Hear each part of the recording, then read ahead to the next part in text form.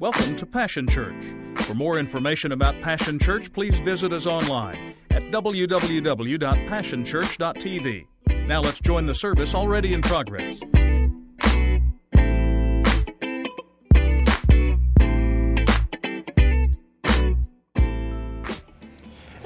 Out of sight, out of mind.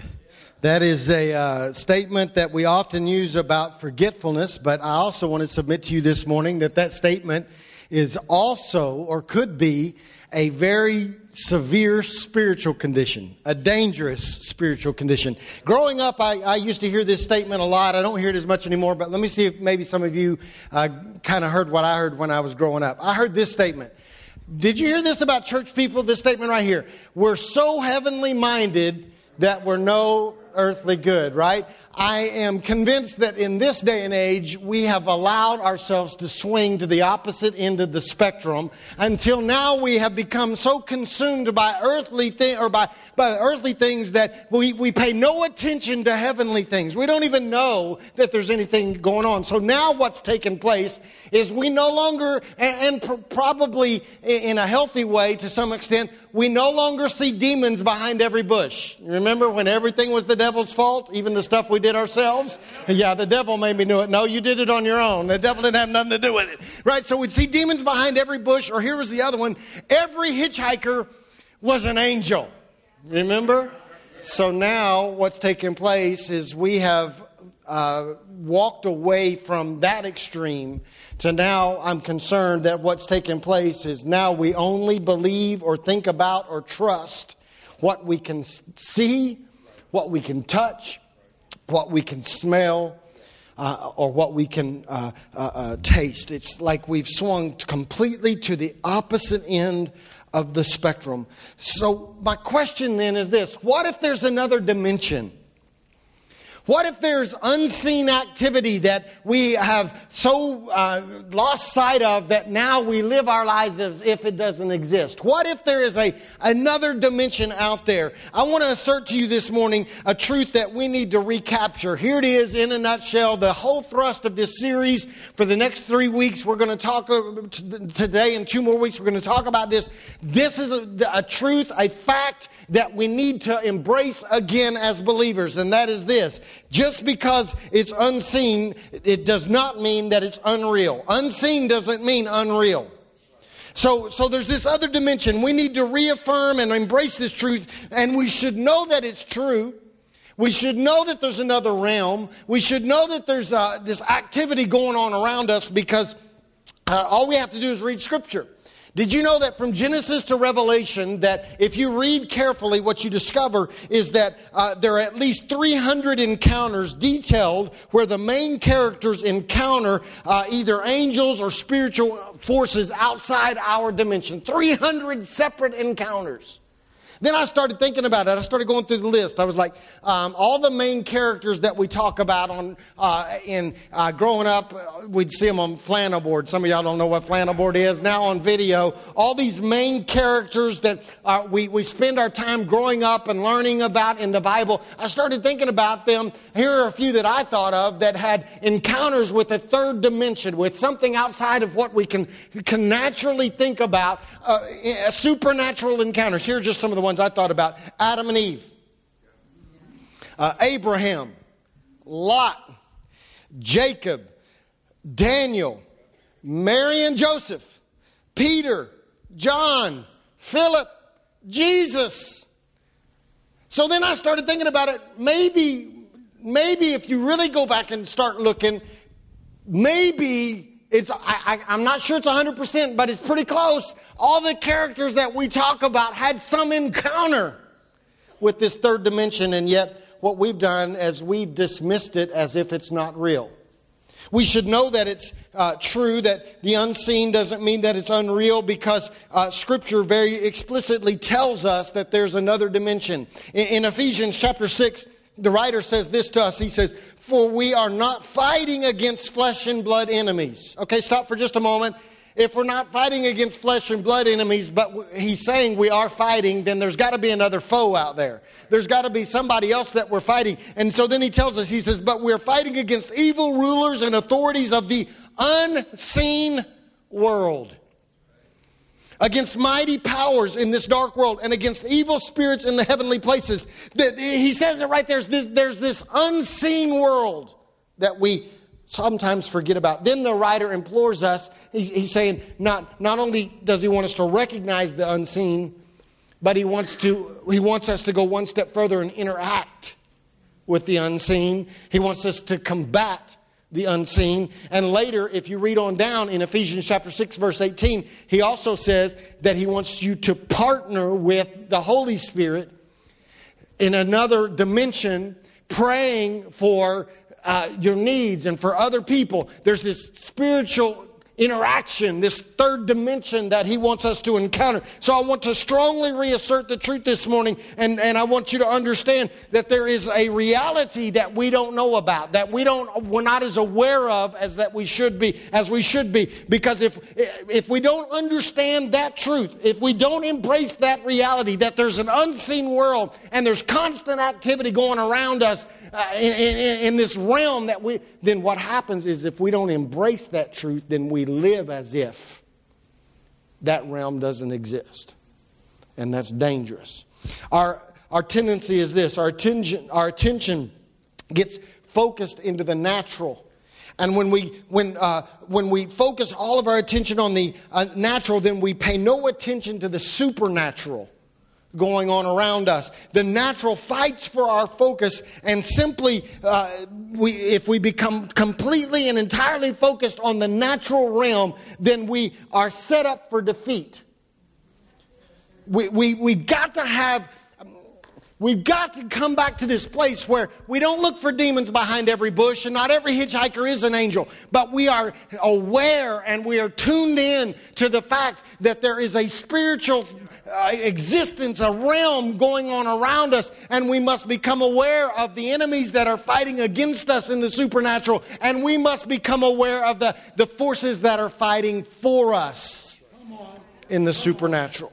If we don't do that, then we will struggle. So what I want to do is this morning, I want to talk to you about what happens, what are the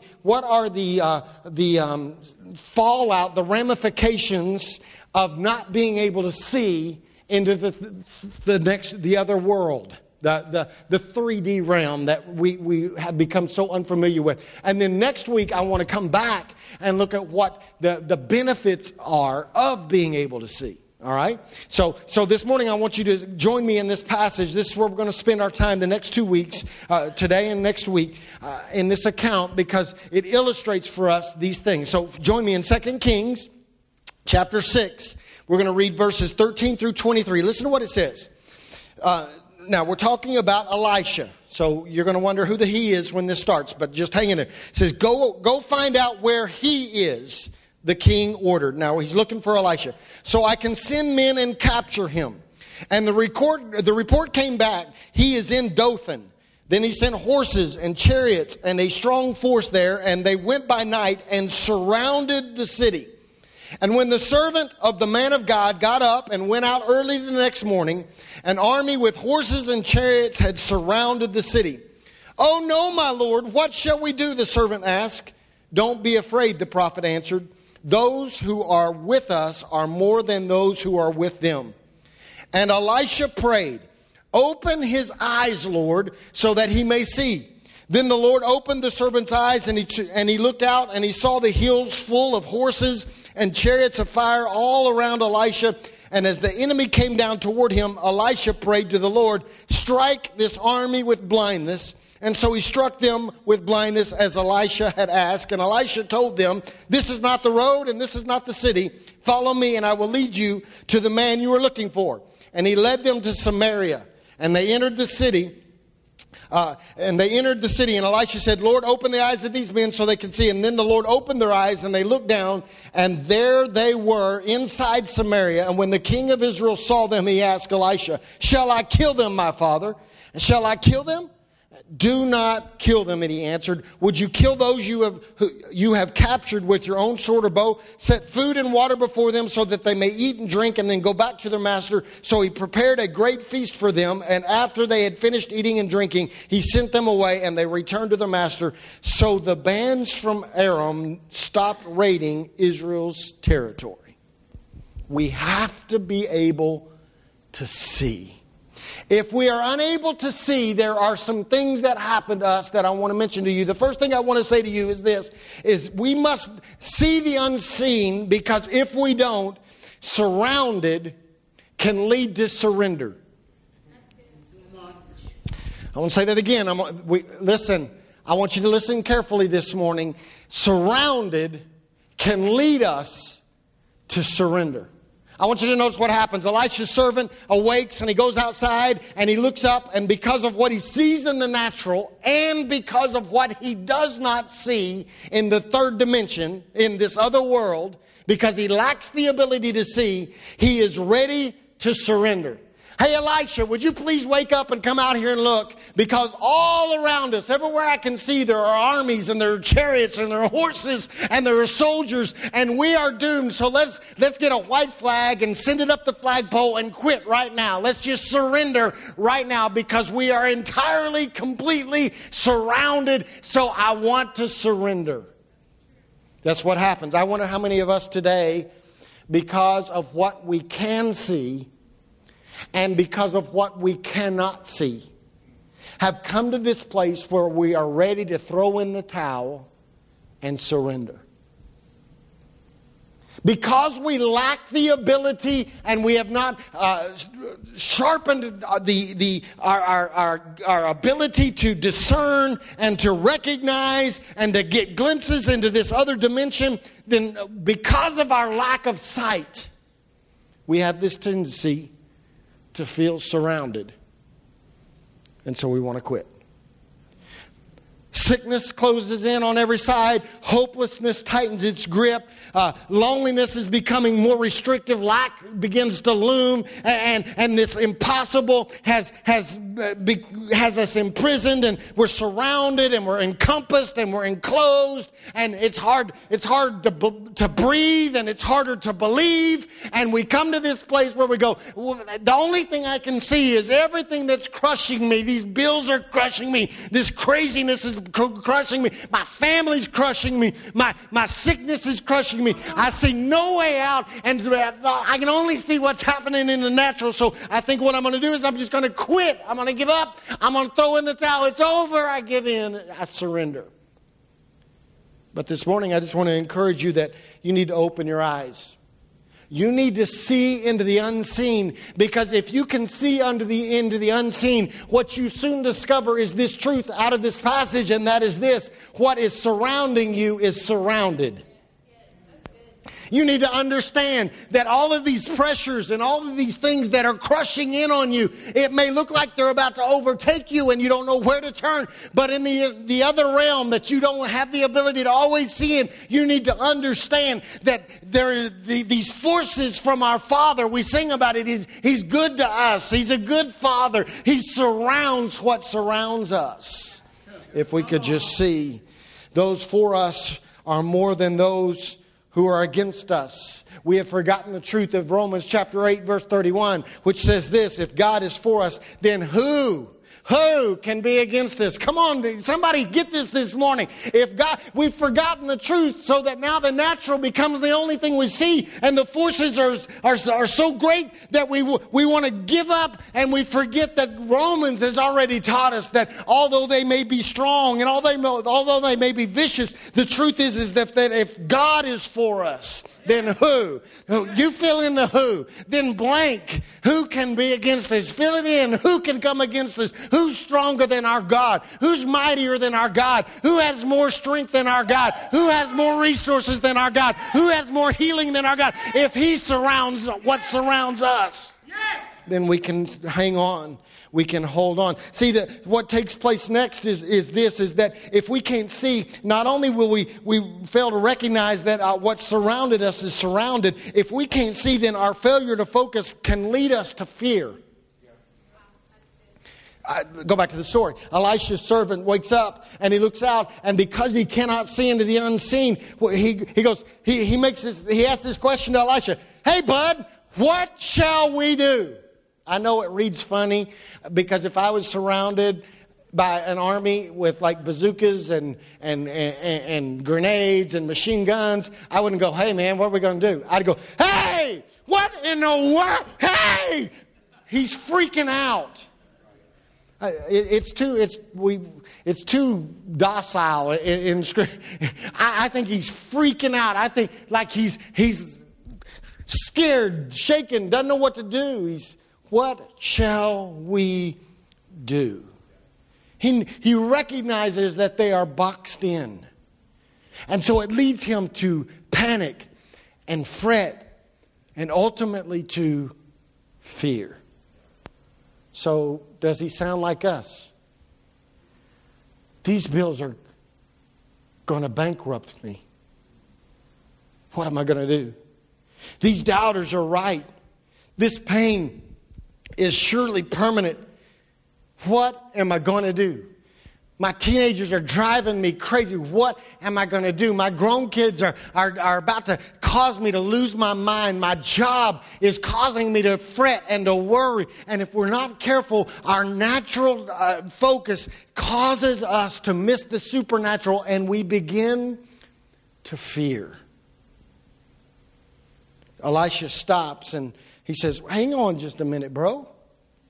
Don't freak out. There's a bunch of ways we could say that. I was trying to think of some ways I could say it where I wouldn't offend you. But hang on just a moment. Then he does this. He says, just wait. Don't freak out. Now let me do this. Pray. And he stops long enough to pray. And he asks God. He says, God, open up his eyes. Sometimes, if we would learn that you've got to close your eyes to have them opened. To stop long enough and to go back and to pray so that our eyes are opened up so that we don't let fear win. That's what I want us to do today. That's what we're going to do at the end of service here in just a few moments. We're going to stop and we're going to pray and we're going to say, God, open my eyes. Let me see past all this stuff that's about to drive me nuts. Let me see past all the pain. Let me see past all the disappointment. Let me see past the craziness. Let me see past the impossibilities. Let me see into the other realm to recognize that I don't have to be afraid. Because you got me. I think maybe this morning that if we're not careful, we become surrounded by fear because we don't see. And we have forgotten the truth of Psalm chapter 91. I'm going to read the whole chapter of Psalm 91. I want you this week, every time that you're about to freak out, every time that you're ready just to go nuts, every time somebody's about to cause you to panic, I want you to open up your phone or open up your Bible, your actual Bible, and read Psalm 91. But I want you to read it differently. I want you to read it as a word to you. Listen to what he says.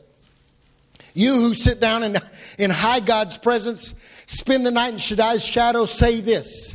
Listen, here's his instructions. Say this. God, you're my refuge. I trust in you and I'm safe.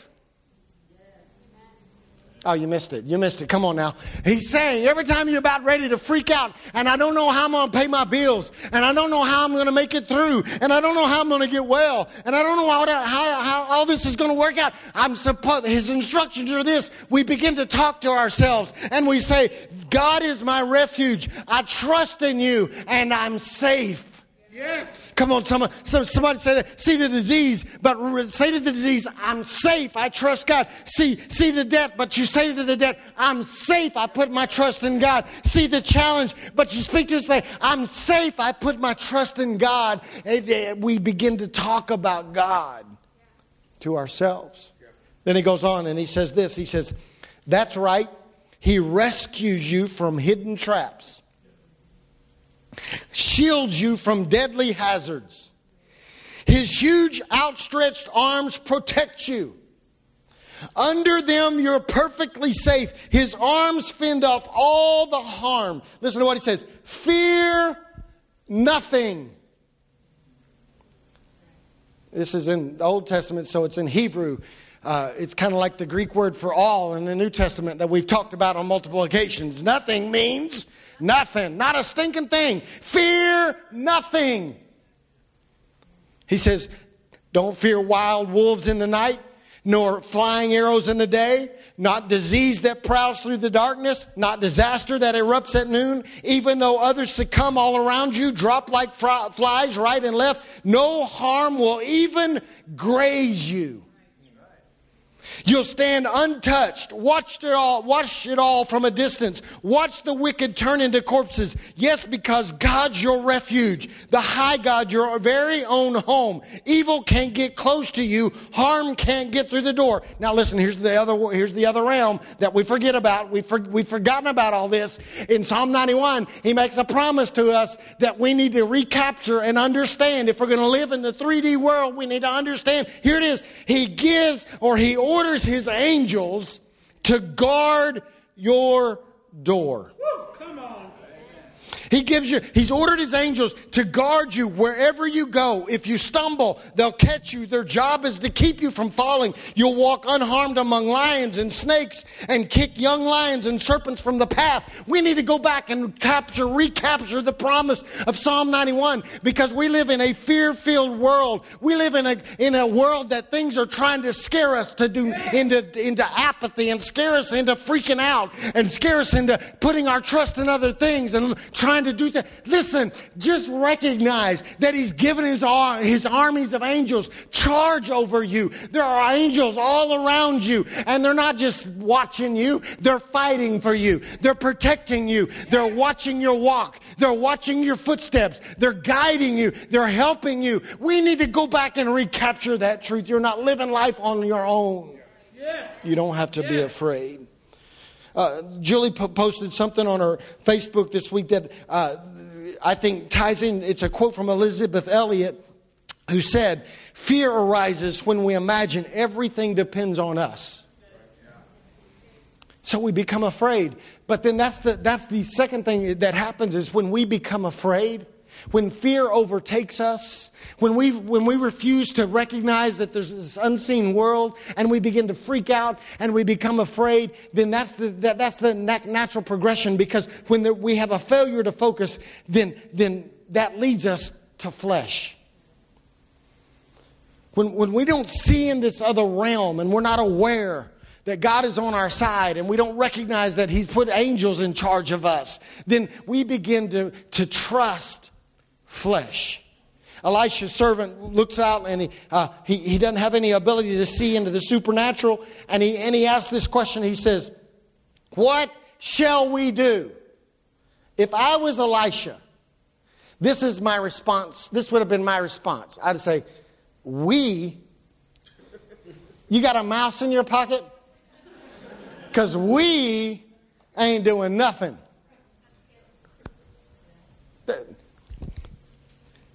We're not going to do anything. All we're going to do is we're going to do two things. We're going to pray and we're going to look again. So we're not going to do nothing. You don't have any sword big enough. You don't have an army in response big enough. In your own power, your own strength, you can't do diddly squat. Woo, come on. So we aren't going to do nothing. And this morning I want to remind you that the weapons of our warfare are not carnal, but they are mighty to the pulling down of strongholds. I want to remind you this morning that one of the truths that we need to come back to is that it is not by might nor by power, but it is by His Spirit, says the Lord of hosts. In other words, every time we discover that we are surrounded and we begin to freak out, our natural inclination is we want to take matters into our own hands. We begin to rely on flesh. I'll fight my own way out of this. I'll find my own solution. I'll find my own escape route. And Elisha's like, man, would you just stop? You don't have to do nothing. You don't have to worry. All we're going to do is stand here and see that what is surrounding us is surrounded by Him. And that if He's for us, nobody can be against us. So we're just going to sit here and relax. That is not natural.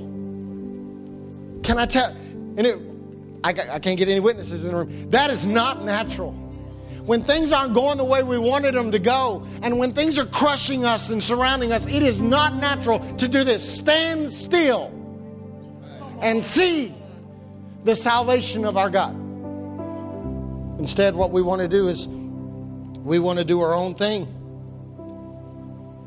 We cannot allow our lack of sight to cause us to take matters into our own hands. We have to see God, so we will let God.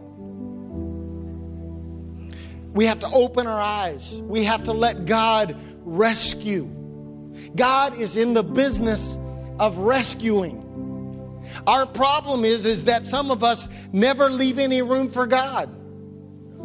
So as soon as we feel surrounded, we start doing it on our own, man. If I'm surrounded by debt, man, I'll get another card. And then we wake up 6 months later and we discover now we're doubly surrounded. Our idea was stupid. Only me? Only me. I'm the only one in here that's ever felt surrounded, made a decision trying to get myself out of being surrounded and discovered I was pretty stupid. That now instead of one army surrounding me, I got two. Right? Anybody else experience that? What I've discovered is if I will just stand still and take Him at His word and open my eyes, I will recognize that if I leave room for Him to work, He always does. But why would He work if you're trying to outwork? Okay. So this is why it is so important then that when Elisha's servant could not see, he had Elisha to help him see. Now, this sounds like a contradiction of what I've just said, but it's not, because I've just said that when you're surrounded, if you're not careful, you will turn to flesh. Notice the contradiction. You can't rely on flesh, but you need people who have fine-tuned their ability to see what you can't see. I don't know about you, but I've discovered in my own life that I have blind spots. And I got to have people in my life that can see what I can't see. Because if I don't have people to see what I can't see, then I will make stupid decisions and I'll get myself in further trouble. Some of us keep getting ourselves in dumb places, surrounded places, painful places, simply because we won't let anybody come into our life and see what we can't see. So the servant had somebody he could turn to, and he turns to Elisha and he says, what are we going to do? And he says, just be still. Don't move. Don't use the card. Don't post. Don't fight back. Don't respond. Don't freak. Just stand still and watch. We need folks that will help us see that our surrounders are surrounded. Because I've also learned this: when you're surrounded, it's hard to see. Because all you see is what's right there in front of you, and it's freaking you out. Amen. So you got to have spiritual brothers and sisters in your life that have this ability to focus beyond what your focus is on and say to you, hey bro, I know you're under it right now, and I know you want to give up right now, but just hang on, because I don't know what you're seeing, but what I'm seeing is I'm seeing God at work for you. And if you would just adjust your view and look up a little bit and get your head from being beat down, and I know you've been beat down, but for just a moment, could you just look and recognize that in the background, God has been pulling the strings, and God's been orchestrating, and God's been working, and He's not against you. He's not fighting against you. He hasn't abandoned you. He hasn't forgot you. He's just hanging out in the distance waiting until you become desperate enough and patient enough and rely on Him enough that if you'll just hang on, He's on His way. Yes. Yes. And He's given His angels charge over you. And I don't know about you, but I need people like that in my life, because I have this really bad tendency that I can only see what I see. And I'm distracted by details, like that Kleenex box is turned the wrong way. But I need somebody that can come along and see beyond. And the good news this morning is that all around you, sitting around you right now, are people that God has positioned and placed in this congregation and in your life to try to help you to see beyond what you see. Because I only see the debt, and I only see the pain, and I only see the sickness, and I only see the turmoil, and I only see the problem, and I only see the challenge, and I only see... And we've got to have these people that we come to church with on Sundays and that we do life with, and they go, just hang on, look up there, bro. You missed it. Did you see it? I know you just went through something. Did you see it though? Do you see him? He's right there. He's right behind it. I know what's around you is big, but listen, around them is bigger. And so God is coming. He's setting you up for a blessing. I know it feels like a setback, but He's setting you up for a blessing. Just hang on. If we ever would rely on flesh like that instead of relying on our own flesh, we would be able to see. So this morning, my prayer is simply this. I would venture to guess that there are some folks in this room that feel surrounded. That life has come around you with unforeseen, unexpected, undesired circumstances, and the forces seem to have gathered. And everywhere you turn and everywhere you look, defeat. And everywhere you look, there's dismay. And everywhere I look, there's no way out. I'm completely and totally surrounded. And you came into service this morning ready to do this. Throw your hands up and surrender and quit. You came into service this morning scared.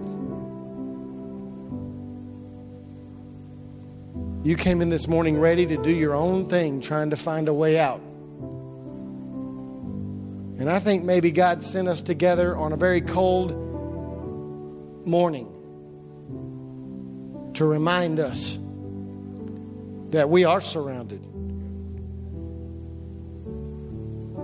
but in a whole different realm. And what has surrounded us and confused us and hurt us and caused us pain in the natural is completely enveloped and encompassed by the forces of God. And all we have to do is say, I trust God. I am safe in Him. Will you stand with me this morning? Father, I pray this morning that as we do what Elisha said to do, we stop and we pray and we open our eyes. I pray that this morning together, collectively and individually as well, you would help us to see better than we saw when we first got here. Father, I pray that as we hesitate and pause for a moment, that you would open our eyes. Open our eyes. All week long, Father, all we've seen are the things that are gathered, the forces that are gathered against us. But this morning, I pray that you would enable us to come to this moment where we open our eyes and are able to see what surrounds our surrounders. May we put our trust in you again, O God, so that we see victory. I ask you to accomplish this in Jesus' name. If you're here this morning,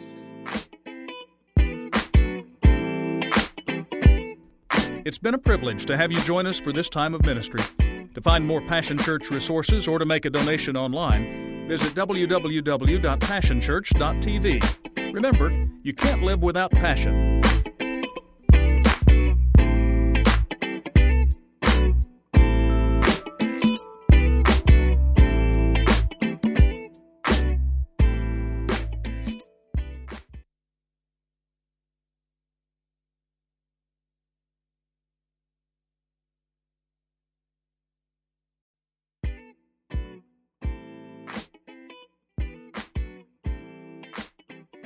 Welcome to Passion Church. For more information about Passion Church, please visit us online at www.passionchurch.tv. Now let's join the service already in progress.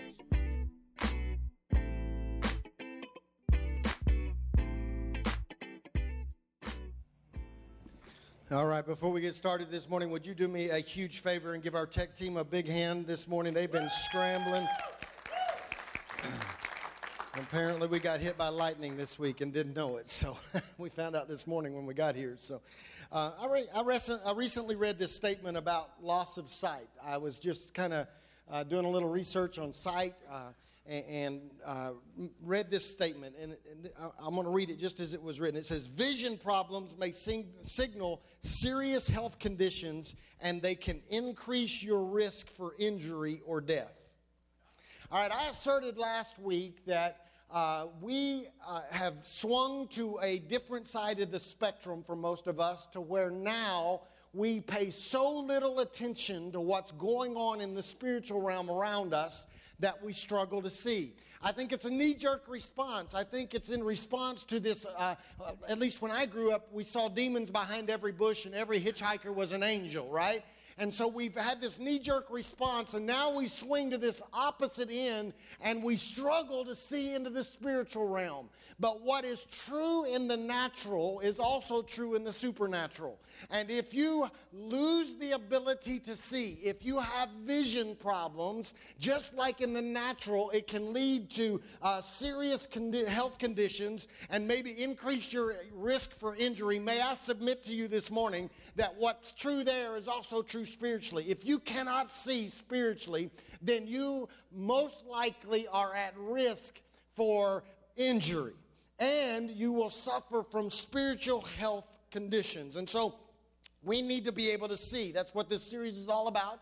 We need to be able to see. We need to be able to discern so that we can properly defend ourselves and make good choices in life. And so I'm going to assert it again. I made this statement last week. I want to make the same statement to you again this week until it gets down into our spirit and we understand it. And that is this: just because it's unseen does not mean that it's not real.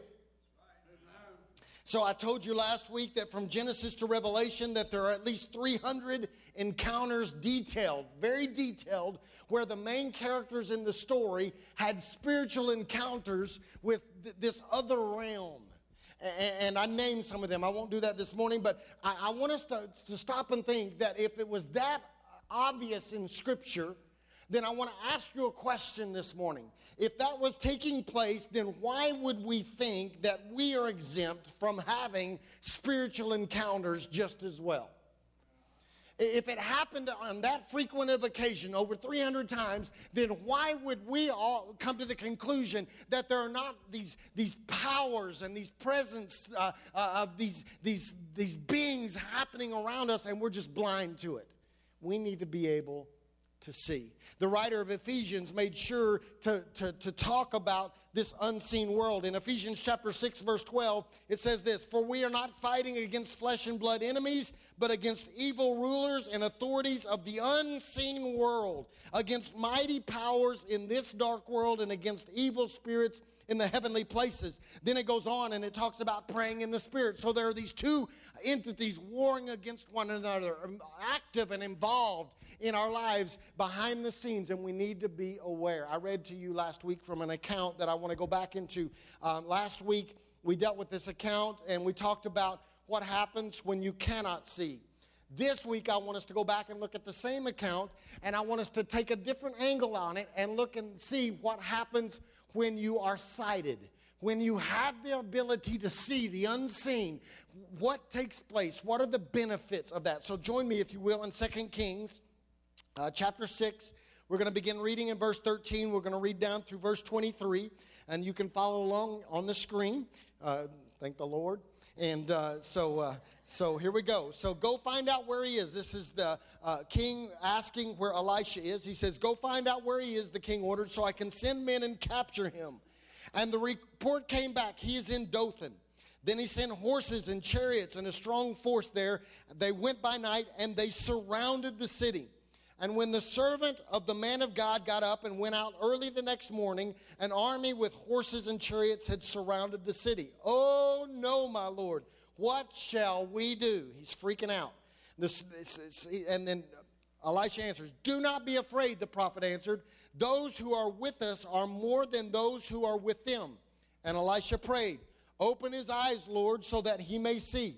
Then the Lord opened the servant's eyes, and he looked and saw the hills full of horses and chariots of fire all around Elisha. And as the enemy came down toward him, Elisha prayed to the Lord, Lord, strike this army with blindness. So he struck them with blindness as Elisha had asked. And Elisha told them, this is not the road, and this is not the city. Follow me, and I will lead you to the man you are looking for. And he led them to Samaria. And after they entered the city, Elisha said, Lord, open the eyes of these men so they can see. And then the Lord opened their eyes, and they looked, and then they were inside Samaria. And when the king of Israel saw them, he asked Elisha, shall I kill them, my father? Shall I kill them? Do not kill them, he answered. Would you kill those you have captured with your own sword or bow? Set food and water before them so that they may eat and drink and then go back to their master. So he prepared a great feast for them. And after they had finished eating and drinking, he sent them away, and they returned to their master. So the bands from Aram stopped raiding Israel's territory. And one version says, from that day forward. So why do we need to? We are fleshly beings. We recognize that there are three parts to us, soul, spirit, body. But we seem to only, for the most part, be very cognizant or aware of the fleshly realm. So why is it so important? If God gave me five senses, why should I move beyond those five senses and be able to see? Why is it so important? A couple reasons I want to say to you this morning that are so important. I want you to understand that it is important to see the unseen, because when you can see, then there's no panic. There's a plan. I want you to go back, and I know I said it last week, but I want you to look at it. The servant was so blind to the supernatural that he panics. He freaks out, and he turns to Elisha. He goes, I guess he wakes up. Maybe Elisha wasn't an early riser. Maybe Elisha liked to sleep in. Maybe he didn't realize that he was supposed to spring forward, so he's still in bed, thinking he's still got time to get to church. And all of a sudden, the servant runs in and shakes him and says, Elisha, we're surrounded. He's freaking out. Come on. But Elisha, because Elisha can see, there's no panic. And not only is there no panic, Elisha recognizes that there's a plan. It's interesting to me that Elisha's ability to see into the supernatural resulted in him being the calm, cool, collected kind of guy that we all admire. Like all the forces are arrayed against him, and he just walks out and goes, big deal. He just blows it off because he knew there was a plan. I want to ask you this morning, do you remember the fact that there is a plan? God has a plan for you. In fact, we know it. We quote it. This is our problem. We can quote stuff we don't actually believe. We quote Jeremiah chapter 29:11. For I know the plans I have for you. There it is. He's got a plan. Whoop, whoop, bing, bing, bing, bing. McFly, anybody home? He's got a plan. Then he tells us what the plan is. He says plans to prosper you and not to harm you. Plans to give you hope and a future. If what you're facing right now is going to destroy you, then you wouldn't have a future. So we forget the plan. Listen, if we are able to see into the unseen, we would recognize that we do not have to panic because there's a plan. Yes. I want to ask you a question this morning. What did God say to you about you? What promises has God made into your life? Maybe it happened at a youth camp. Maybe it happened at an altar. Maybe it was in some service. Maybe it was in the privacy of your own bedroom. But at some moment, God intervened in your life and spoke in your life and said something to you, and He gave you a plan. What plans has He given you? Because see, if we can see, then we recognize that even though our life at this moment may be painful, Even though our life at this moment, we may be facing the unexpected and the unwanted situations, even when the path seems to be rocky, we understand that what we're going through is nothing more than an avenue we're going down as part of the plan. So we don't freak out. We don't worry when we recognize that our steps are ordered. See, again, we quote that. That's one of my favorite verses of Scripture. Anybody else? The steps of a righteous man are ordered by God. I like that because then I at least say it out of my mouth that He's ordering my steps. The only problem is that when my steps take me somewhere I don't really enjoy, when I feel like God said go there, and I go there, and then all I discover is pain and agony, or maybe it's uncomfortable or inconvenient, and then I go, well, what in the world, God? I thought you were ordering my steps. We know how to quote it, but then we get nervous because we don't see. Yes. If we would recognize that what we are facing is nothing more than part of the plan, then we would understand that even when our steps lead us to impossible circumstances, then we would simply relax and trust the plan. The people I see that panic are the people that never see the plan. Open your eyes to His plan for your life again. What did He say? What did He promise? What did He say was going to happen for you? Because if you can see, here, catch this. If you can see, you won't scare. That means when you go into the doctor's office and you get a terrible report, if you can see that He said, listen, you're going to live and you're not going to die, so that you can proclaim the goodness of our God, then if you can see, you may hear bad stuff, but it won't scare you. Well, if you would understand that He's Jehovah Jireh, I've never seen the righteous forsaken or begging for bread, then I know He's got a plan for me. So then when my employer says you're fired and you don't know how you're going to pay your bills, you don't freak out. You go, oh, there's got to be a plan. Yeah, come on. So I can rest in the plan. Remember this occasion in the New Testament. The Bible says that Jesus came to the disciples and He said, hey, let's get in the boat. And do what? What? Go to the other side, right? But then they have a storm and they freak out. Come on. Why? Because they didn't see the plan.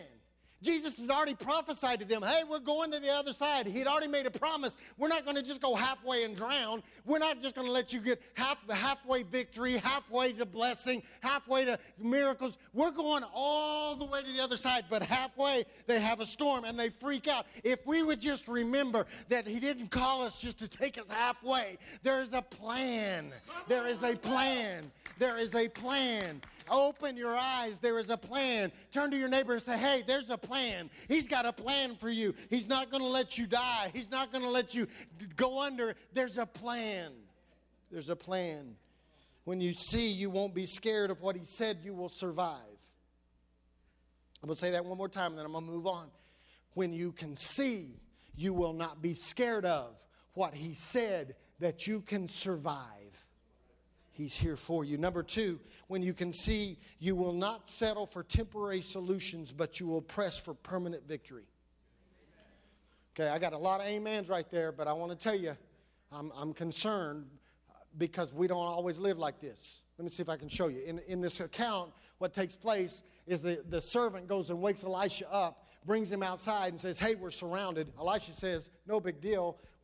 Look again. And all around the other army, there's this unseen army that the servant never recognized, but now he can finally see it. There's angels everywhere, chariots of fire. I mean, they have called Secret Service and special forces, and they have surrounded all the enemies of Elisha, right? Do you know at that very moment right there that Elisha had a decision to make? He did. Because I want you to understand that if the armies of God are arrayed around and assembled around the enemies of Elisha, then that also means, I don't know, I just read forward a little bit. It seemed like every time that Elisha asked God to do something, He did it. So I need to make a logical jump then. If that's the way that Elisha and God work together, then couldn't Elisha say, look, see all these armies of angels surrounding our enemies? Then I'm just going to give the command right now, and these angels are going to come down and wipe this army out. I can make that logical jump because every time Elisha asked God to do something, He did it. So Elisha could have been the hero right then. He could have wiped out the entire army with one word. He could have gained a momentary victory with one word. But instead, because he could see, he recognized that there was another choice to be made. And I want you to go back, and I want you to look what he does. Instead of settling for temporary victory, he makes a decision to do something different, and it results in a permanent solution. I love this account, but how many of us have read this account and we always just get to the part where there's armies all around those armies and we quit reading? Because if you keep reading, the last statement may be the most important statement because of the decision he makes and the way he handles it, because he can see now Elisha gains a permanent victory. It says that the armies never invade Israel again. Ever. And I want you to understand that it is absolutely essential for us to be able to see into the spiritual realm, because too many of us are settling for momentary pauses in attacks. And too many of us are settling for week-long victories. And too many of us are settling for month-long truces. And some of us are settling for a few good days and a few good weeks and a few good months. And we settle for some good feelings for a couple weeks. And we settle for love for just a few good months. But we never stop to see that there are other choices that we could make that could lead us into permanent, long-lasting victory. And so we settle for momentary solutions.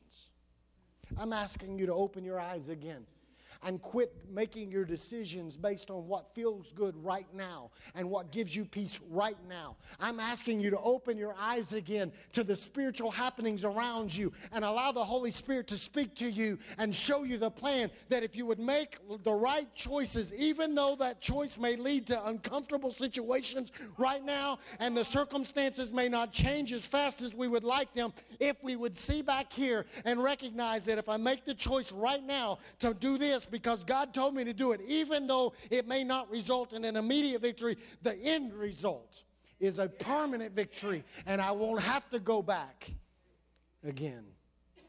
If you don't believe that, let me I know y'all get nervous when I talk about money, so I'm only going to talk about it in a minute. How many of us lay cards down because it makes us feel good right now, but 6 months from down here we're going, oh my Lord, how did I get in this situation? Because you made a dumb decision 6 months earlier. But if we could see the plan, that we don't have to have what we think we have to have right now. I don't need a new phone because my phone actually makes phone calls right now.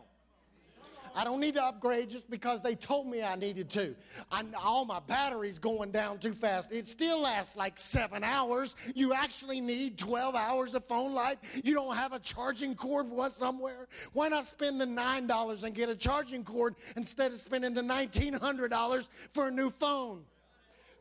We make temporary choices when we could have permanent victory. I want you to quit making permanent decisions about temporary solutions. I'm going to say that again. I need us to quit making permanent decisions about temporary situations. Open your eyes and see. Oh, I want to move on, but I hear the Holy Spirit tell me to talk about relationships for a moment. Because some of us we make temporary decisions because we're lonely. And it gets us in trouble. And 9 months later, I better go to 10 months because 9 months is kind of... 10 months later, we wake up and we got more than we bargained for. And we find ourselves in pain and we're having to do it all over again. How many of you know if you flunk, you got to repeat? So if you make the right choices and pass right here, then when you get back over here, you don't have to repeat that grade anymore.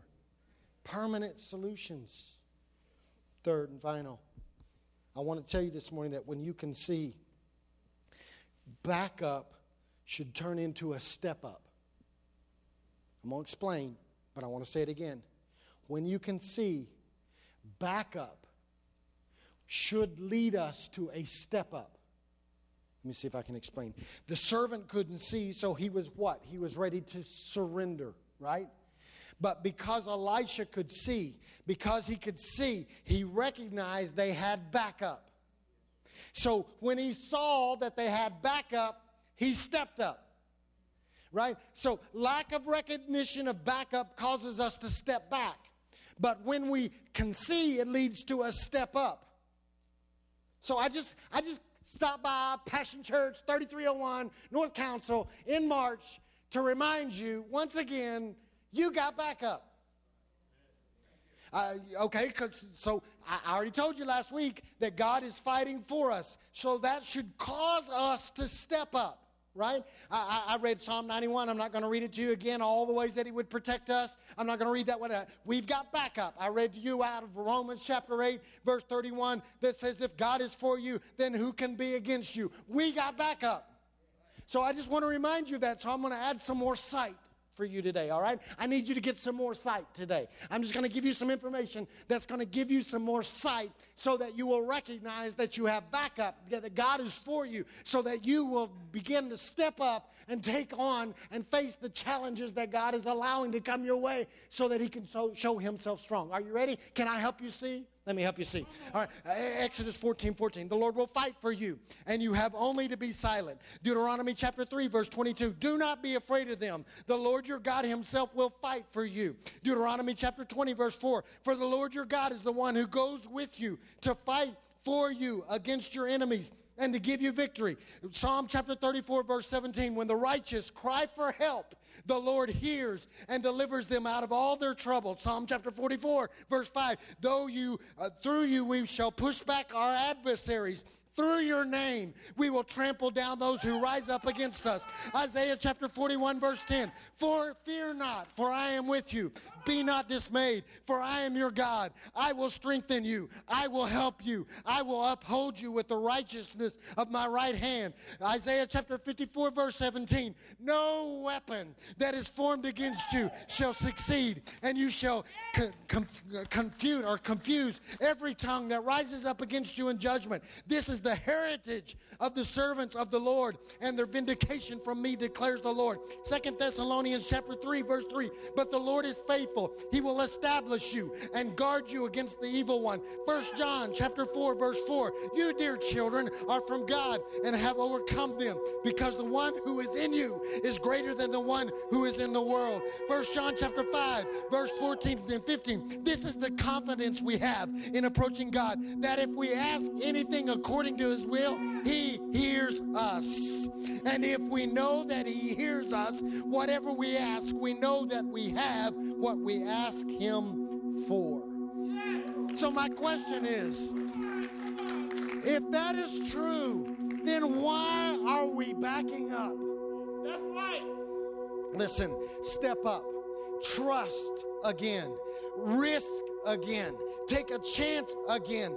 Operate in strength and authority. Listen, I want to say the passage of Scripture. Go in the strength that you already have.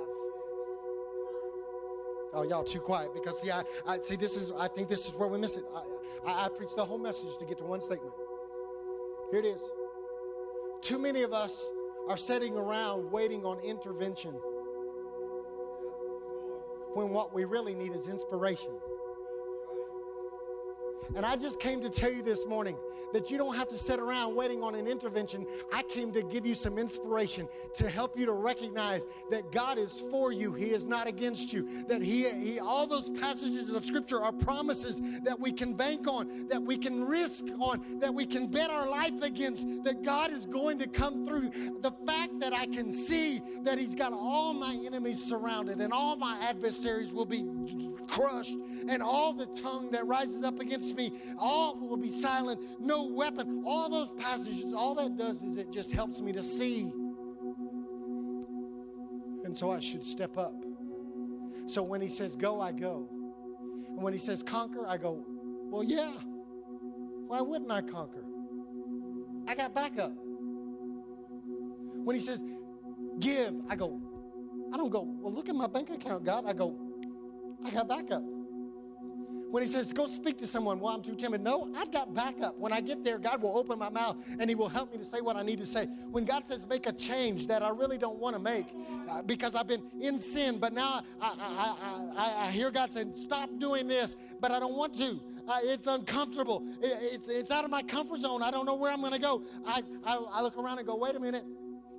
This is not a hard choice because I got backup.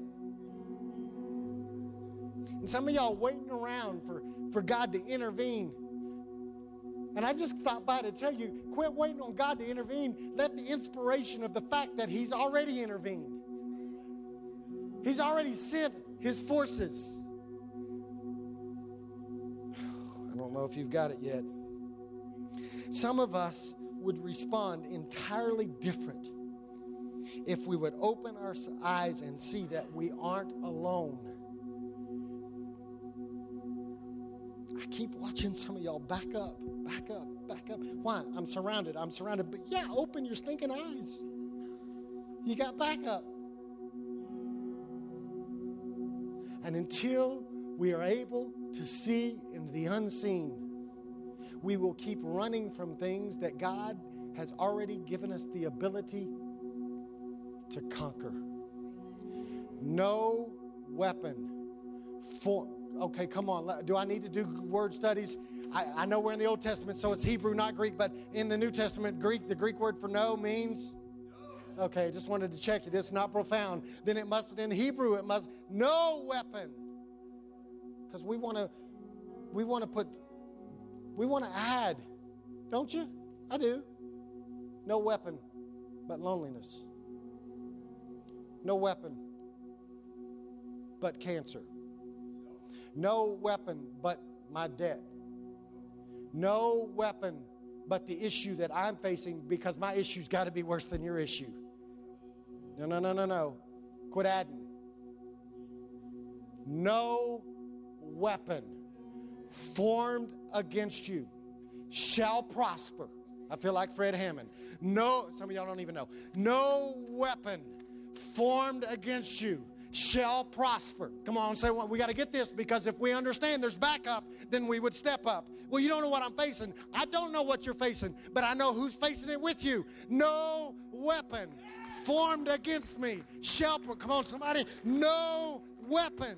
No weapon. No weapon. What weapon has been formed against you? Doesn't matter. Doesn't matter. Why don't we do this? I want you to stand with me this morning. I want you to do this. I'm gonna say no weapon. In your own mind, I want you to name the weapon that you feel like has been formed against you.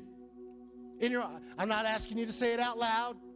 I'm simply asking for you to name the weapon that you feel like has been formed against. Fear, financial loss, lack of employment, broken relationship, disease, confusion, depression, stupid kids, crazy family members, hateful co-workers. I don't know what the weapon is, but you do. So as I say this, I'm going to say no weapon. I want you to think in your own mind of the weapon that you know has been formed against you. Okay? That we're going to stop there, and then I'm going to come back. All right, here we go. On the count of three, no weapon. And in your own mind, name it. 1, 2, 3. No weapon.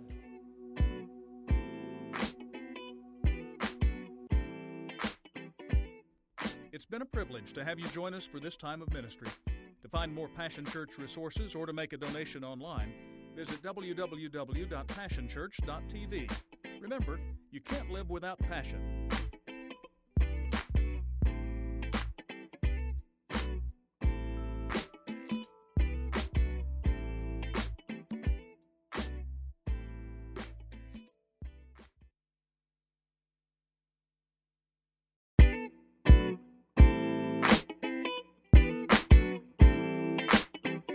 Welcome to Passion Church.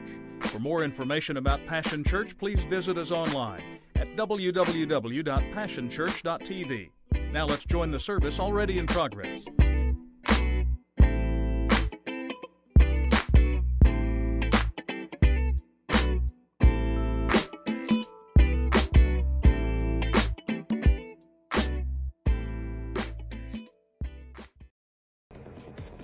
Although our outward man is decaying, yet our inward man is renewed. For our wrestling is not against flesh and blood. We don't look at the things which are seen, but at the things which are not seen. That you may be able to withstand in the evil day, and having done all, to stand. Well, good morning, everybody. Y'all doing okay today? Yes. It's such an honor for me to be here in this room with you today. I said in first service that I'm usually here, but I'm in the back with all the cool kids. No offense. But it really is an honor to get to be in a room with adults, with my brothers and sisters who are a little bit closer to my age. But I do want to say to the parents in the room, thank you so much for entrusting your children to us and allowing for us to pour into them all that we've been given. It really is an honor. I speak on behalf of the entire kids ministry team that we're just thankful that you let us have a part in their lives. And in case you didn't know it, we've got some future world changers down that hallway. You can just walk into the nursery and know that there's some little ones in this room that God is raising up already. And so if you want to see that for yourself, because you don't believe us, then please feel free to come and talk to me or Jess Ham or Sherry Avance, Rachel Schwartz, Alexis Hammond. Yes, I am shamelessly putting in a plug, because we would love for you to be able to see it firsthand and get you a part, have you join our volunteer team. So I also just want to take a second and honor our pastors, even though they're not here with us today. Pastor Steve and Pastor Julie are incredible leaders that I'm thankful for, and I hope you are as well, because they're wholehearted worshipers and completely committed and fully devoted to serving God and serving His people.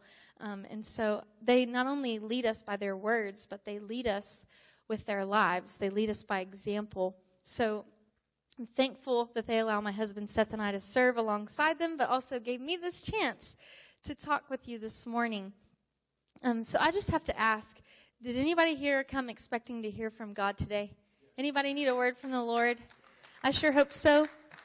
But regardless of why you're here, if you came because maybe someone invited you or you felt obligated to be here today, I just have to make sure that you're aware that you're not here by accident. You are here, we're all here, because Jesus loves us. He cares about you. He cares about your present circumstances, but also your future ones. So even if you didn't come expecting, you can go ahead and start expecting now that God is going to begin moving in your life in different ways and it's speaking to your heart even today. And so I'm excited. I'm ready. But for those of us who haven't been able to be here the last couple of weeks, or maybe you're new here to Passion, let me just welcome you first of all. But also, I want to catch us up, because the things that Pastor Steve has been talking to us about in this month's series called 3D has been really good stuff. Has it helped anybody out so far? But it's also been important stuff, things that we need to hear. So the first Sunday of this month, Pastor Steve pointed out that the phrase out of sight, out of mind is more than just a state of forgetfulness. It can actually be a dangerous spiritual condition, because whether we want to acknowledge it or not, there really is another dimension called the spiritual realm, and it's real. We saw from the story of Elisha and his servant in 2 Kings chapter 6 that if what we see in the natural becomes what has our sole focus or has all of our attention, then we actually can become surrounded. We feel surrounded, and then we all of a sudden want to throw in the towel and surrender.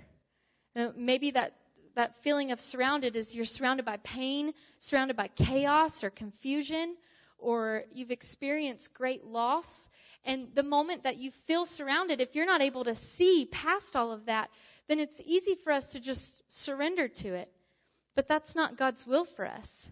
His desire is for us to be victorious and to walk and live in victory. And then also, if we're able to see, we will also be able to remain in the physical place that He wants us to be. Can you say the word remain with me? Remain. He doesn't just want us to remain in maybe the job he has you in and the marriage he has you in and the ministry position he has you in. He also wants for us to remain in a healthy emotional state. Like, he wants us to be able to remain at peace. He wants us to be able to remain calm and at ease and without fear. And so just as God opened the eyes of Elisha's servant and enabled him to see that the army of angels that surrounded them was much bigger than the enemy army that also surrounded them, God wants to open our eyes as well, to be able to see that he is intervening on our behalf. He is interceding for us. So if you want to be able to see, all you have to do is ask him, God, open my eyes. You could say it right now if you want. God, help us see this morning. Help us to see how you're fighting for us. And then last Sunday we were taught that when we're able to see the supernatural, we're also able to recognize and remember that God really does have a plan. He has a plan, so there's no need to panic. I love that. And Pastor Steve reminded us, he used the story of the disciples when they were in the boat with Jesus in the middle of a storm. And what did they do? They freaked out because they forgot. How often do we freak out because we forget so easily what God has already been saying to us?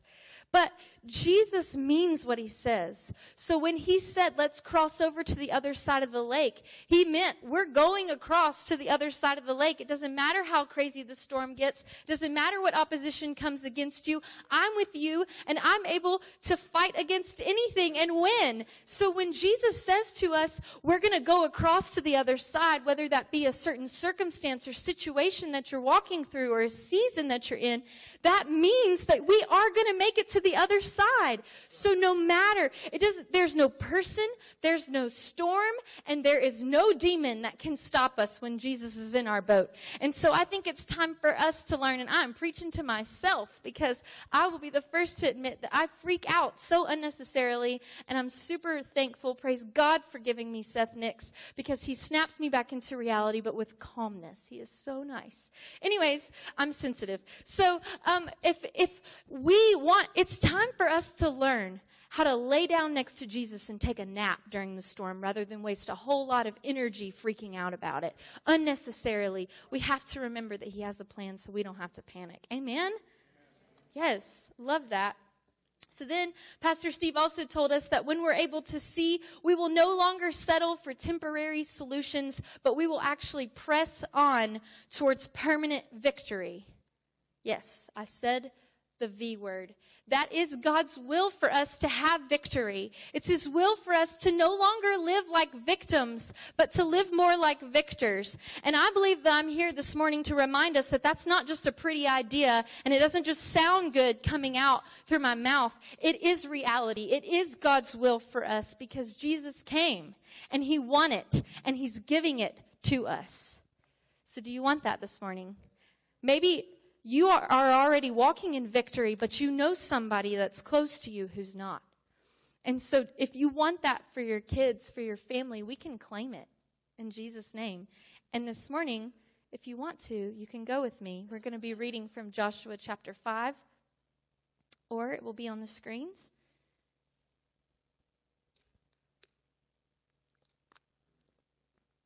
I get cotton mouth when there's a microphone in front of me. So you have to forgive me for taking water. Joshua chapter 5, we're going to start in verse 13. Now when Joshua was near Jericho, he looked up and saw a man standing in front of him with a drawn sword in his hand. Joshua went up to him and asked, "Are you for us or for our enemies?" "Neither," he replied, "but as commander of the army of the Lord, I have now come." Then Joshua fell face down to the ground in reverence, and he asked him, "What message does my Lord have for his servant?" And the commander of the Lord's army replied, "Take off your sandals, for the place where you are standing is holy." And Joshua did so.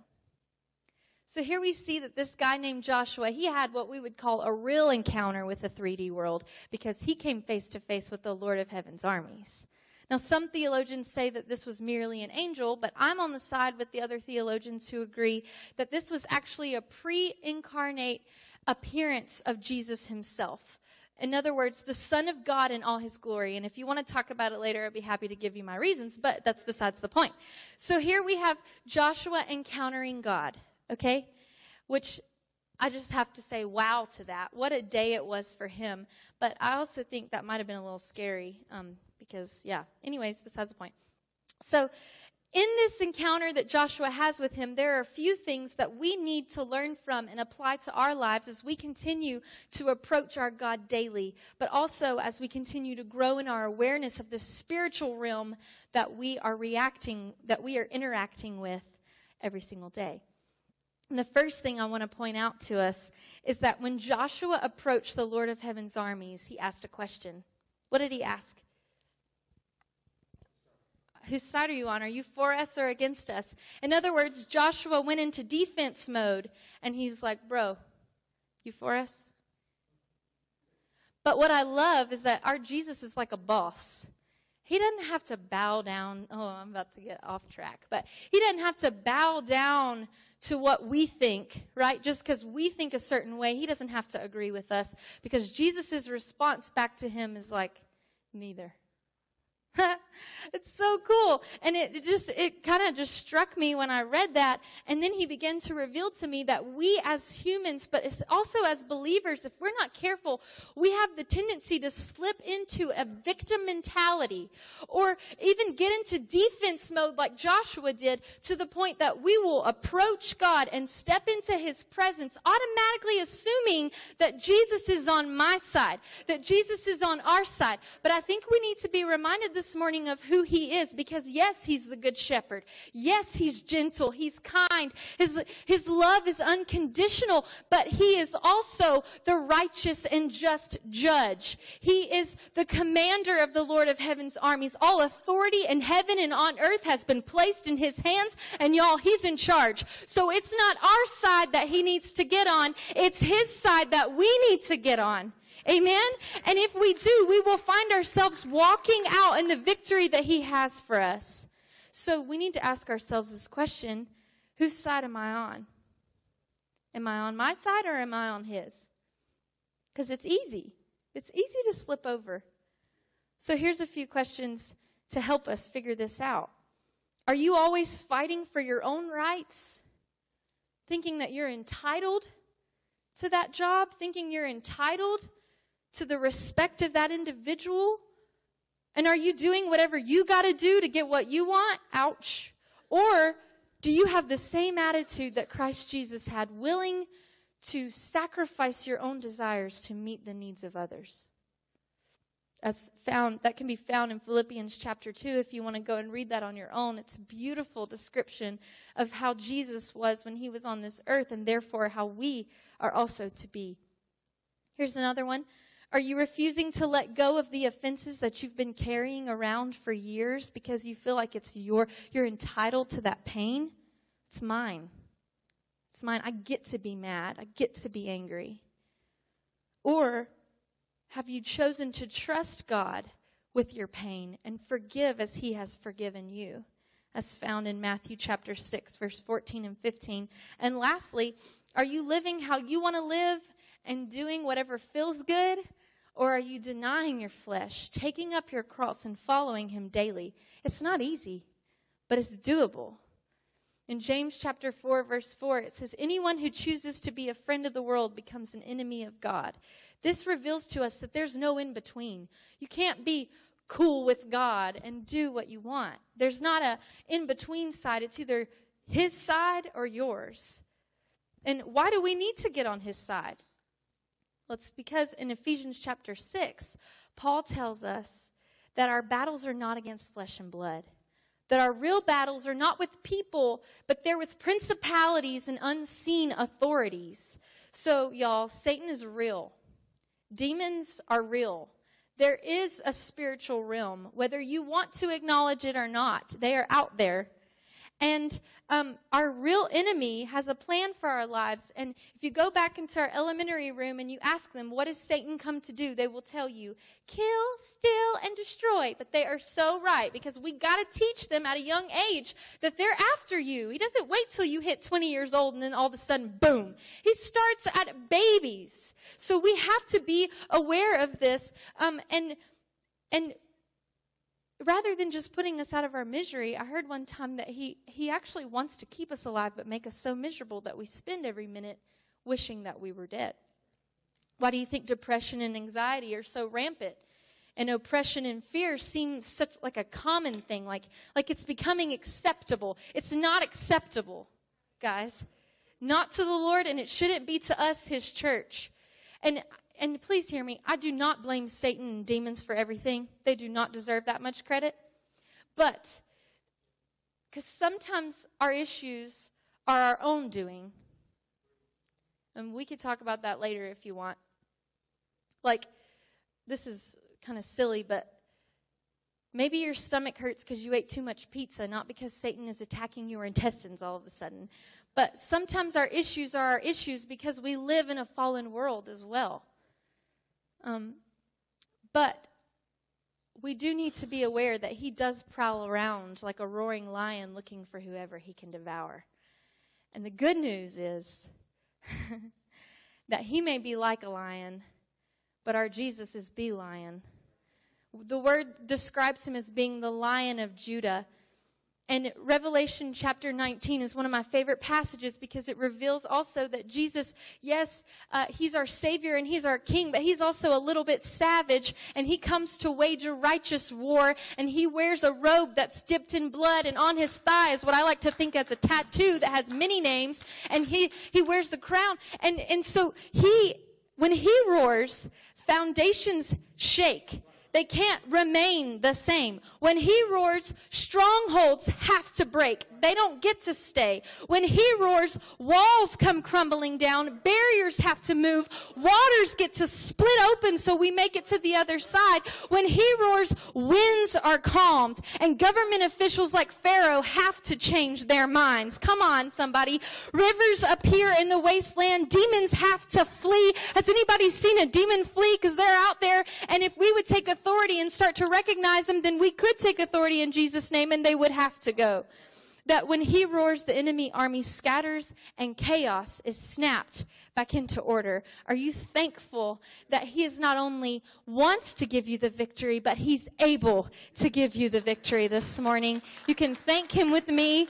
Thank you, Jesus, for what you've done for us. Thank you that you came. Thank you that you died and you rose again and you took the keys. Thank you that you want for us to walk in victory. So I ask you to help us this morning, Jesus. Help us to understand, but also not just carry this knowledge, but walk out with it. So let's get back to the story. After God revealed himself to Joshua, the Bible says that Joshua responded. How does he respond? It says he fell face down in reverence. In other words, Joshua bowed. He worshiped. He recognized this man is not a man. This is God. And he's worthy. But also, I need him. So if we want to live in victory, we've got to first bow. Got to stop standing our ground, but bow down to him and submit to Christ's authority. So if you would, help me out by looking at someone sitting next to you and tell them, you got to submit, man. You got to submit, bro. That's right, me too. So if you're taking notes this morning, you can write this down. The way to live in Christ's victory is to first submit to his authority. James chapter 4, verses 6 and 7 says, God opposes the proud, but gives grace to the humble. Therefore, submit yourselves to God. Resist the devil, and he will flee from you. I love this because it's a promise. But usually when you notice promises in the Bible, they're also conditional. There's a command that comes before it. So what what James is teaching us here is that, yes, you can resist the devil and he will flee from you, but you can't resist him on your own. You don't have the strength, the might, the power, the gifts. It don't matter how gifted you are. Doesn't matter how much people listen to you whenever you tell them what to do. You are not going to be able to do it on your own. But if you will first submit and bow down to God, then you will be able to resist the devil. This is how we'll win. And so, to those of us in this room, I believe that there are some of us here as well as in first service that are in need of a breakthrough. Maybe you need a breakthrough in your marriage or in your relationship with your kids, or even with some people in this church, your brothers and sisters in Christ. Maybe you need a breakthrough in your finances, in your job, maybe in your mindset, in the way that you think and view people. Maybe you need a breakthrough in your prayer life, in your relationship with God, and your understanding of who He really is. But God wants you to know this morning that He's here. He's already walked into the room.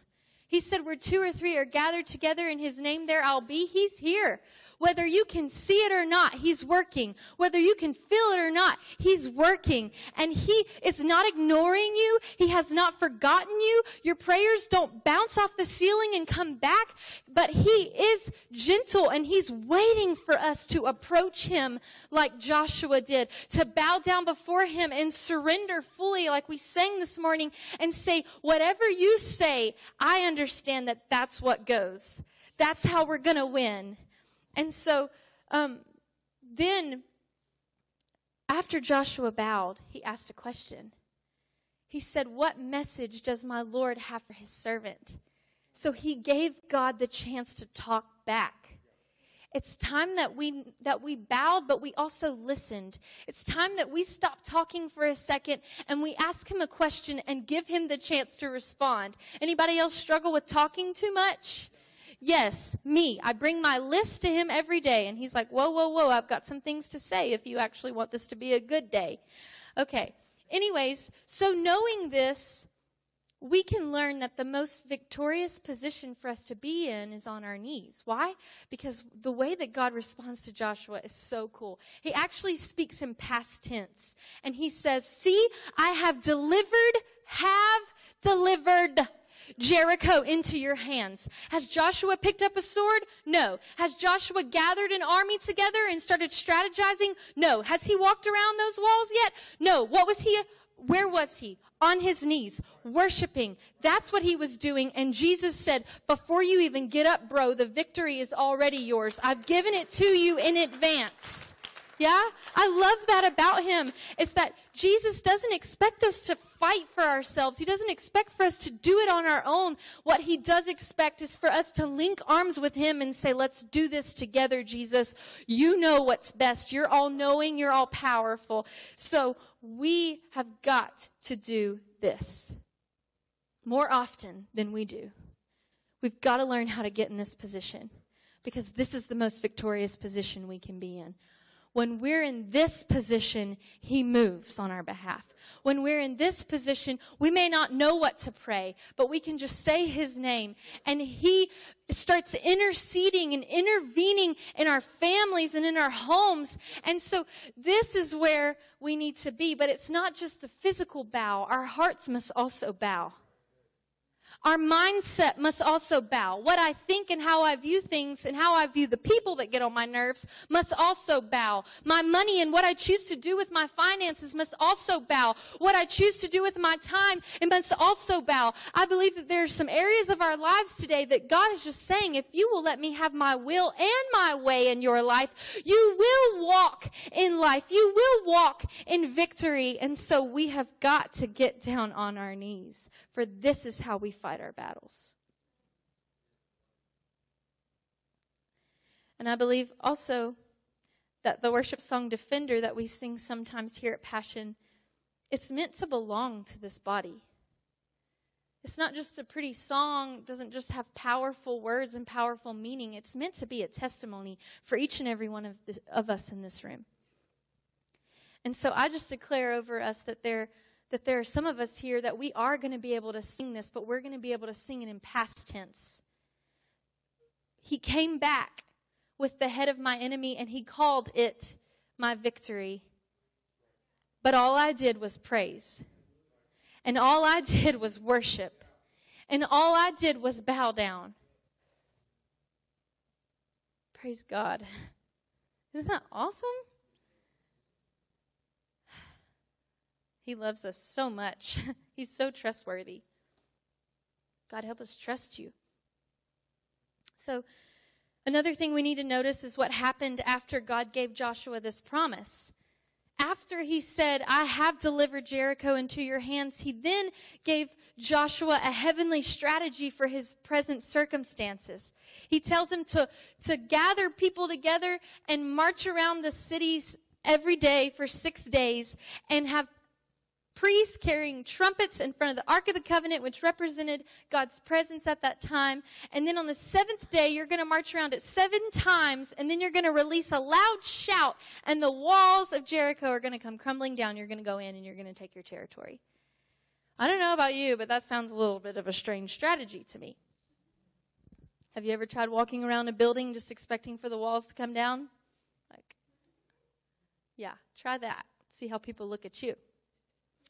But we do need to recognize, though, that God is still the same God. He may give you a strategy that sounds a little bit strange, makes you look a little bit weird, yeah? But you can trust him. So we need to not only bow down, but at some point we've got to stand up and obey. We've got to walk it out. We've got to do what he asks us to do and not just come to church on Sundays and lift our hands and sing these songs and say, I'll follow you, Jesus. I believe in you. But then we walk out of here and we're not obeying. That doesn't go together. The two have to happen together. There's this and then this, you know? Anywho.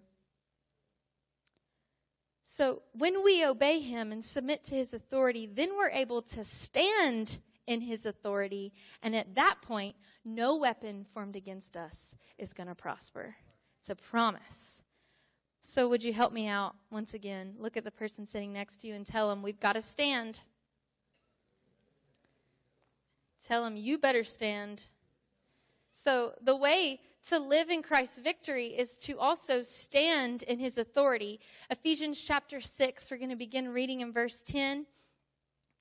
It says, finally, be strong in the Lord and in his mighty power. Put on the full armor of God so that you can take your stand against the devil's schemes. For our struggle is not against flesh and blood, but against the rulers, against the authorities, and against the powers of this dark world, and against the spiritual forces of evil in the heavenly realms. Therefore, put on the full armor of God, so that when the day of evil comes, you may be able to what? Stand your ground. And after you have done everything, to stand. Lisa Bevere points out something that I agree with, because I've been here before, that we as Christians have a tendency to cower or to want to hide whenever spiritual warfare starts getting talked about. We hear somebody talking about how they saw something in their house, and we're like, ooh, that ain't for me. We're not talking about that. We ain't doing that. You know, because we think that if we all of a sudden start paying attention to the spiritual realm, that somehow it's going to get darker. Or we think, if I ignore them, they'll ignore me. Well, that is a lie, because they are already operating at full force. But whenever we choose to take our ground and stand in his authority and speak forth his word, then you don't have to be afraid of what you can't see, because you were made for the good fight, and you will actually become stronger. We will. He's not going to leave you to fight by yourself. So, what kind of strategy would God give to us? Usually it's similar to the strategy that he gave to Joshua, and that involves releasing a sound. But not just a shout, wah, you know. But sometimes it is, though, actually. Sometimes God says, why don't you just shout for a minute? You know? People around you may think you're a little bit cuckoo, but they don't know what you've been through, and they don't know what I'm about to take you into. So if you want to win, then you need to obey, right? Okay, that was outside of that. So, bringing it back. But verse 17 of this chapter, Paul says to take up the sword of the Spirit, which is the Word of God. God has given us a weapon. He doesn't want us to just fight.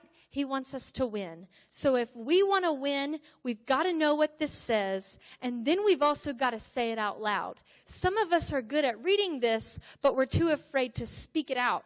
Some of us like to talk a lot, but we don't even know what this says. But if we will do both, if we will read this, study this, meditate on this, and then we will begin to let Jesus roar out of us, because if Jesus has taken residence in your heart and he's a lion, then that means you have the ability to open your mouth and let his word come out of you, so that the strongholds over your home have to break, so that the kids in your life that you're tired of seeing go through this constant cycle have to be brought out of it. If you want to see victory in your household, you've got to stand in his authority and speak forth his word. It's time that we release the sound that God has given to us and speak his word, sing his word, and pray his word. It's time we took some responsibility, and we didn't just do it in here, but we went back to our houses, we went back to our offices, and we just started anointing doorways if we got to do that.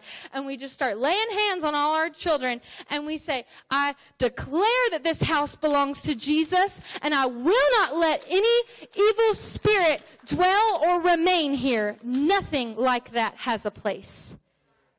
We have that authority. Isn't that cool? Yes, it is. I agree with me. Okay.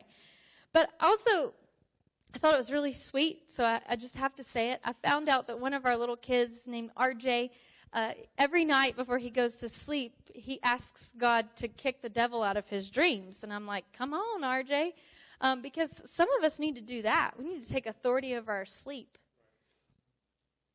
It's God's will for you to sleep well. So anyone in this room that's struggling with nightmares or is being tormented in the night, I say no more in Jesus' name. You will sleep well.